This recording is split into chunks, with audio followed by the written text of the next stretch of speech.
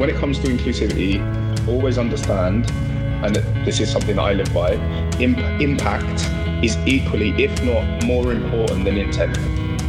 Welcome to Careers in Fashion.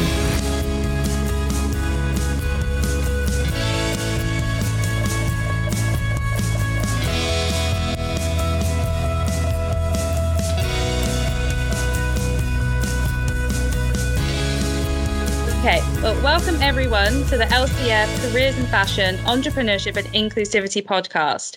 Today's conversation aims to help enable your startup business and freelancing aspirations by exploring the relevance of equity, diversity and inclusion in the world of modern entrepreneurship.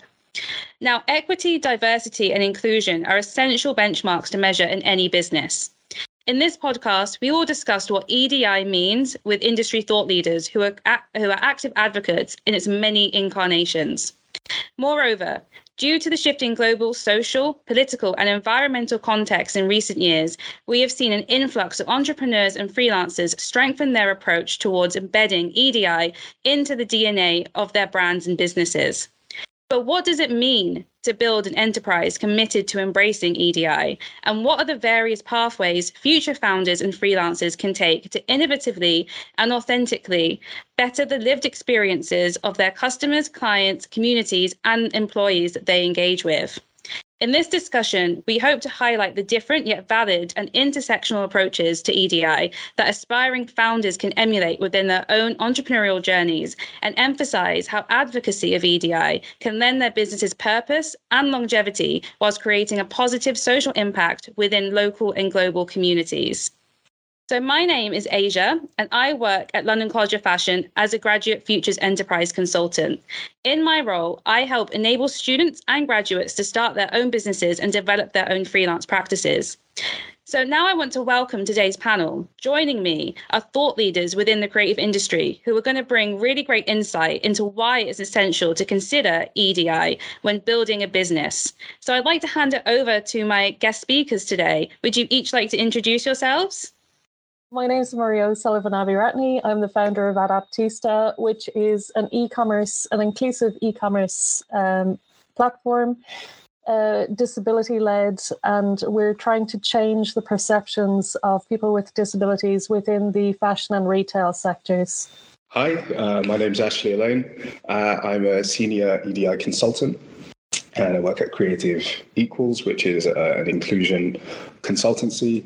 I've worked across many businesses in loads of different sectors. And I've also been one of the key founders of Diversity Strategy, which is about embedding a DEI lens within the strategy function, whether that be in sort of marketing or consulting. That's me. Thanks for having me. Great. Thank you both. I think, your experiences and your insights are going to be so useful to our audience today. So thank you both for joining me. I want to jump straight in and start talking about embracing EDI. So the necessity for equity, diversity and inclusion is an ever-growing and evolving conversation that takes place on a global stage.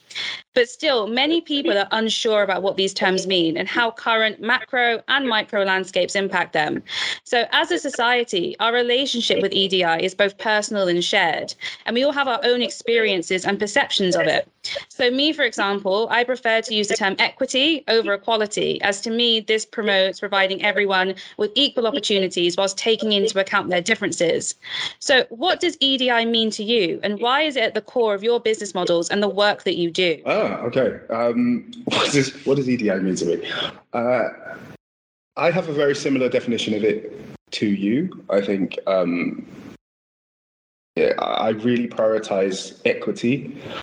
But what it means to me is understanding. I think like material, comprehensive understanding. I think a lot of business knowledge, a lot of insight, a lot of the way that we imagine our consumers, our clients, ourselves have been biased by the systems that we use or the biases that we have inherently. And so not paying very much attention, you can build something very lopsided. And I think EDI or, equity, DIE, which is what I call it, that's really gonna mess with me. Those different acronyms. Let's see how many of them I manage to get in. But EDI for me really is about knowledge and comprehensive knowledge, and consciously removing some of the blinkers that we've had about the way that we build business, the way that we reach consumers, and the way we navigate. Because it's about understanding the variance of people, what they need. To your point about equity, that different people might need different things, and the roles that we can take as consultants, as businesses, as individuals, to help overcome those barriers or provide for those needs. So that's kind of what it means to me. Thanks. For me, it's quite similar. I think from my experience, just being disabled myself and having several disabled members of my family, talking about diversity, inclusion, and equity, it's definitely more about empathy for me and understanding, like you said, Ashley, understanding what people need and being able to spot what people need before they have to ask you, I suppose, would be the best way. Historically, people with disabilities have been completely excluded from the fashion industry. So it's having everyone heard equally, having people involved equally, having people listened to is the most important thing. So, that's what it means for me. Thank you both. And I think, Ashley, as well, what you said about kind of the different acronyms and how you kind of say DEI. And I think the whole conversation about kind of EDI and equity, diversity and inclusion, or sometimes even equality is kind of put in there with equity. It does just become this acronym that's kind of thrown around and doesn't have a lot of meaning sometimes. So it's really great to hear about your experiences and your journeys and why this is an important thing for you and what it means to you. So I'd like to talk more about the journey that you've been on and building kind of businesses that are centered around EDI and working for businesses that center on these topics. So from adaptive design and awareness of neurodiversity to creating more opportunities for people of color, you've each founded or worked for these very versatile companies with quite contrasting business models and approaches to how you address EDI. So I'd like to ask each of you, what challenges have you faced within this journey of building EDI-centric business or business strategy, and where have been the big wins for you? So I'd like to ask Maria first. So the biggest challenge that we had was the actual build of the platform ourselves. When we built it, it was the tech. It's really sad to see that from the really foundations of education, a lot of the developers don't understand accessibility when it comes to tech. So a lot of the tech that you have to build stores or just in platforms in general, accessibility is always kind of left out of it. So we had planned to build a AAA accessible platform, but we couldn't physically get the tech to build the AAA. So it's really frustrating. That was the hardest part for us. But, the wins are being able to talk about that experience. And, we're working with different universities now to be able to kind of make people aware how important it is to think about these things from the ground up. And, the people in education are the change makers of the future. Like this generation now that are studying are the people that are going to change everything for everyone in the future. And by having that, the people now thinking about these things, imagine what it's going to be like in 5-10 years. There's so much hope for the future. I think the biggest barrier is probably not having use cases, which I think kind of dovetails with Maria's point in that EDI is, although it's not a new conversation, it is relatively new in terms of practical application, especially when it comes to business.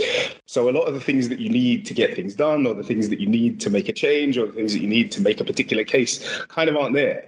So you end up having to come up with your own use cases or find particular ways around. And so that's been the challenge, is how do you frame this journey? How do you frame this need to a lot of businesses who maybe don't understand why it's important, or even if they do, have no idea, can't validate that importance, can't prove that importance, have no case studies to look back on, and find it difficult to understand or frame the size of the opportunity. And the biggest win, I think, has been learning to bootleg a solution, I guess. Learning to frame things in the risk of standing still rather than the opportunity.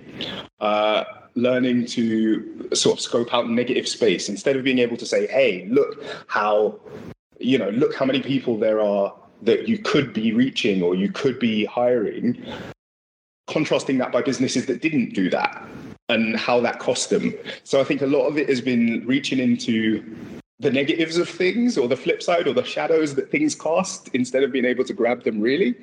And I think, to again sort of dovetail in with what Maria said, the next generation will be way more empowered, because I think the more that we talk about EDI, the more we start to track what's going on, the more that we have these conversations, put it on people's radars, is the more empowered the people who are following up will be, because they'll turn up and someone will have answered that question, which means that then you can sort of springboard off it instead of trying to build it from the ground. So I think that there's an amazing opportunity in the future for so much progress to be made. And that's the end of that winding sentence. Thank you. And just kind of on a tangent there, I'd be really interested to hear if both of you have kind of seen things happening, kind of indicating a change in sentiment towards EDI. Do you have any kind of examples that you've seen recently that you think, oh, that was amazing, that was really great, or that could have been done so much better?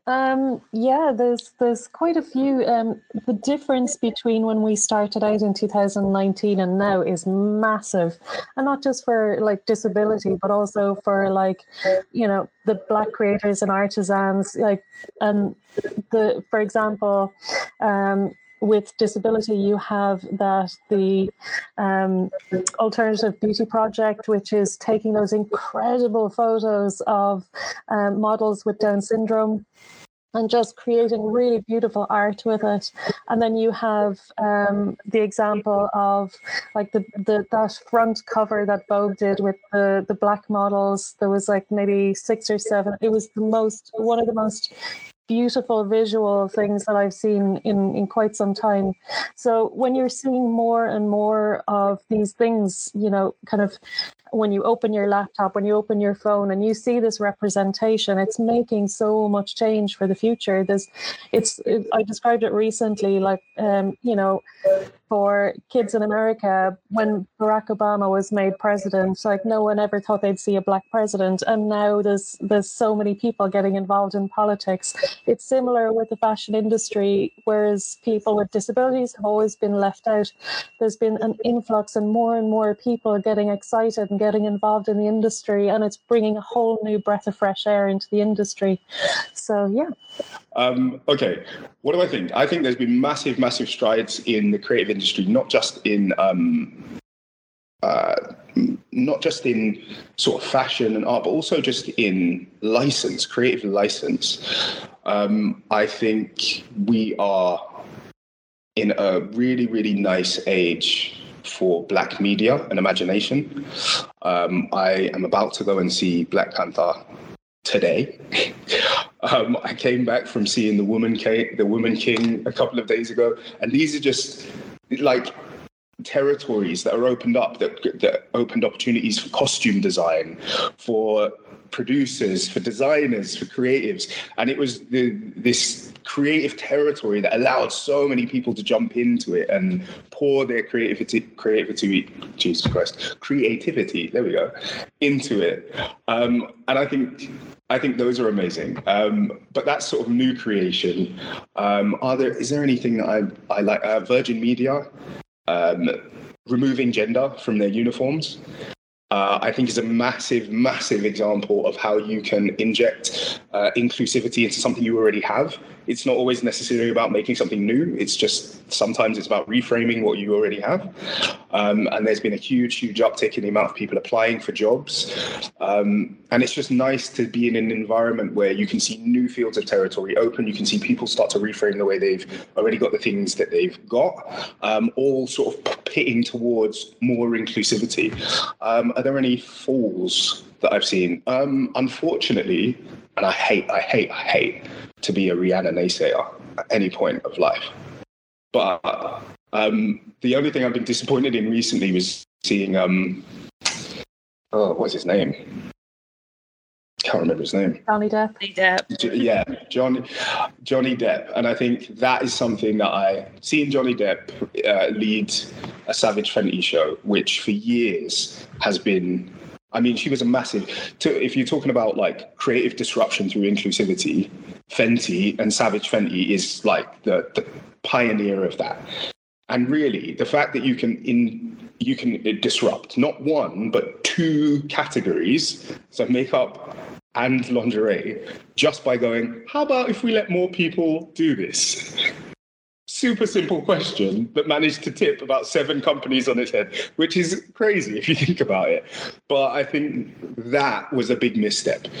And I suppose this kind of pulls us back into the point, which is EDI is not just about, it's not just like a tagline. It's not something that you adopt for a little bit. Actually, that's your business value.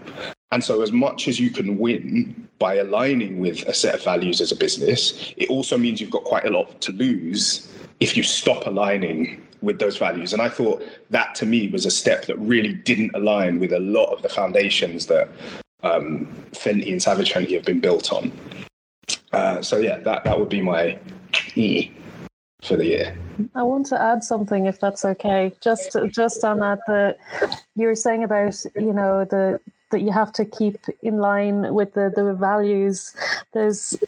I never said what actually some bad points. I don't try to focus on the negatives as much as possible, but you know, the tokenism is frustrating, as where disability is involved, and people can sense a mile off if you're doing something with tokenism as the heart of it, and especially the people who you're trying to target, they'll run a mile if they sense that there's going to be any kind of false front on a message. It's so noticeable.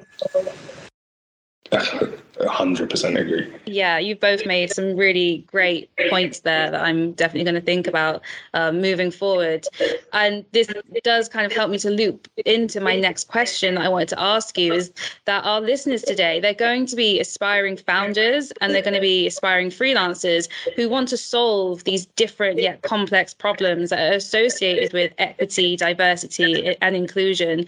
And they want to incorporate these values into their businesses, like you said, Ashley, about having those being those core values that are embedded in there, and that you don't just pick them up, like you said, Maria, for tokenism. So amongst all of the challenges that are out there, how do you see fashion entrepreneurs and freelancers approaching EDI in the future, and what advice can you provide them? I would say leverage your difference. I think if you're a new founder or if you're going freelance, it can be really daunting. And part of the way that you can deal with that being daunting is trying to figure out what someone else has done. Figuring out a case study, figuring out, you know, how do, quote unquote, how do people do this? But I think one of the biggest superpowers that anybody has in an environment that is more and more receptive to difference is your own difference. And then, failing that, curiosity, like rabid curiosity. You know, how do I embody something unique that I can bring to this? And then how the hell do I find out what everybody else's position is? And I think like that fusion of creative energy, ambition, and curiosity will be a massive, massive boost to anybody who's looking to jump into sort of founding or freelancing. For what I would say is before you enter the big bad world of the fashion industry or whatever industry you choose to go into, look at yourself now and keep the empathy and the drive that you have now, because it's so easy to go into a corporate framework and just lose that. It's so easy to get swallowed up, just lose faith, lose hope when you go into the big corporate environments. So just stay true to yourself the whole way through when you're starting up your business, if you're going to work for another company, and keep that empathy that you have now. Don't lose it. Whatever you do, that's the most important thing that will carry you through for the rest of your life. And it's very easy to lose. Keep that sense of childhood playfulness, that sense of fun, and every single person needs an Ashley in their life. That's so lovely. You have an amazing way of just saying the nicest things about people, and it's just so genuine and authentic. It's great. But it's true. He's so adorable. He's like Transformers. I think, there's really great tips there for our audience today that they'll be able to take with them moving forward as they kind of go into industry or navigate the industry with these values at the core of what it is that they want to do. So thinking about kind of the industry now and where it's going, we are starting to see innovative new business models emerge within the metaverse and Web3. So this year, McKinsey predicted that Gen Z, millennials, and Gen X consumers are expected to spend between 4 and 5 hours a day in the metaverse in the next 5 years. So I'd really love to hear your thoughts on what you think is going to happen as our digital identities evolve and bleed more into our physical lives. So how do you see Web3 impacting EDI and the challenges we already face in the physical world? So you're talking to Metaverse OG. I used to be hooked on Second Life back in 2004. I'm that old. And from the visuals, like the quality of the visuals, and it's so much improved now. It's just massively improved. But there still is that accessibility issue, unfortunately. It's just the tech. It will get there, but as long as that side of things isn't forgotten, the metaverse is so exciting for people with, especially with disabilities that might be stuck at home, to be able to, see places that they normally wouldn't see, or travel places and meet their friends online. And I know how addictive the metaverse can be. Yeah, like I said, totally hooked back in 2004. Thankfully, it's come a long way since then. What would I say? I think, metaverse-wise, I think, in my view, the hurdles don't disappear, they just move around a bit. And I think social media, the metaverse generally has been pivotal, I can't stress it enough, a pivotal power in the democratization of platform and influence. People who were never counted before, people who were dismissed or marginalized or sidelined before, suddenly had access to global amounts of reach. And that meant some people were getting heard more than they've ever been heard before. And I think the metaverse is great, and I think the metaverse will carry on unlocking barriers for those people who it's already unlocked barriers for. I think then it shifts your inclusion focus to other people. Maria's made a great point about accessibility, but I think there's also regional inclusivity that comes into it, socioeconomic access. The metaverse requires more processing demand, more tech demand. You probably need to have at least 2 or 3 peripheral devices just to take part. And for the people who don't live in places, for people in developing nations, for example, who don't have access to that type of tech, for people who don't have the money to have that access, suddenly those are the people that start to become marginalized by migration into the metaverse. So I think it's an amazing, amazing opportunity.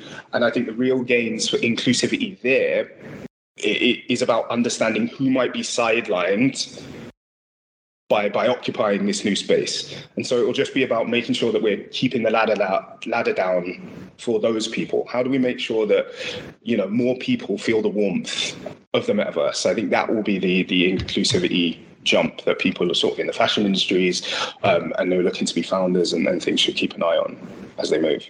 Something I want to add there is there's something really exciting as well with regards to like gaming and avatars. There's so many more disabled avatars, and there's avatars now of different skin colors. There's avatars from in wheelchairs. It's just awesome.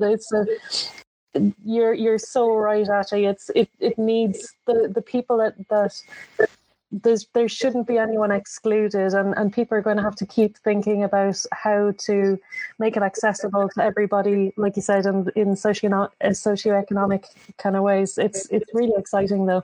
I just want to get back on the metaverse. I'm just but it is, and I think especially with fashion, if you've got sort of a linked up metaverse avatar, then the potential that you've got for clothing that can transfer into games, I think the crossover potential is massive as well. And you would have so much more reach and ability because, you might have had a game, you might have been playing Fortnite on one thing, and then you might have had your Second Life account on another thing, and then you might have had your avatar for God knows if you were on Facebook, But then having all of those worlds blend into one means that you could be a vendor in all of those spaces. You could be an influencer in all of those spaces. You could learn from all of those spaces at the same time. So I think it's really, really exciting. Yeah, it's really encouraging to hear your excitement and your thoughts on what you think is going to happen as the metaverse and the Web3 evolves and we start to see kind of new ways for us to engage and new opportunities to embed that inclusivity in the digital realm. Yeah, that is really good to hear. I was starting to come to the end of the podcast. I'd love to hear kind of any final thoughts you have or any tips you have for aspiring freelancers and for aspiring founders on how they can just begin to solve problems within the space of equity, diversity, and inclusion. What would be your kind of first step or approach to it? I would say understand what makes you unique, but also understand that limits you. Having a unique position means that there's loads of things you also don't see. And so know what makes you unique, but also understand you can't speak for everyone and you shouldn't try to speak for everybody. Think about who you can platform. Think about who you can give a chance or an opening to speak instead of you speaking on their behalf. Think about the material impacts you can make for others. Think about the problems you'd like solved yourself. And that, I think, gives you a great basis for inclusivity, because it's very... where am I going with this? There's loads of things to do, and there's almost untapped potential, and you need to be able to strike the balance between knowing who you are, but also making other people feel invited in. And yeah, that's about it. If I refine it, I'll come back around, but I'll let Maria jump in. I don't know how I'm going to follow that now. That was too impressive. Wow. I think my only thing would be just to speak to people, keep talking, keep conversations going. Because when you collaborate and communicate and have great conversations, things will crop up that you will never in a million years have thought of, that you might never have considered. So just always talk to the people that your audience that you're aiming to reach, and do it with authenticity. It's so important to do something with a genuine intent. Don't do it just because it might make money. It sounds like it's going to make money, or you want to look cool, but it goes against completely who you are as a person. Just do everything and be authentic as well. Yeah, that's really interesting. What I'm taking away from what you've both said is that the need to have that kind of authenticity, like you said, Maria, and kind of think about the problems that you yourself face. What are those challenges, and how do you want to be treated and spoken to, and what kind of products and services are out there? What products and services are there that you wish would cater to you more? Where are those gaps in the market? And that's something that we're constantly talking to students and graduates about when we're having one-to-ones with them and group sessions. So it's good to hear it coming from industry and from people who are actually out there kind of building these strategies, building these business models. That's something that they take with them through their professional careers too. So thank you for that.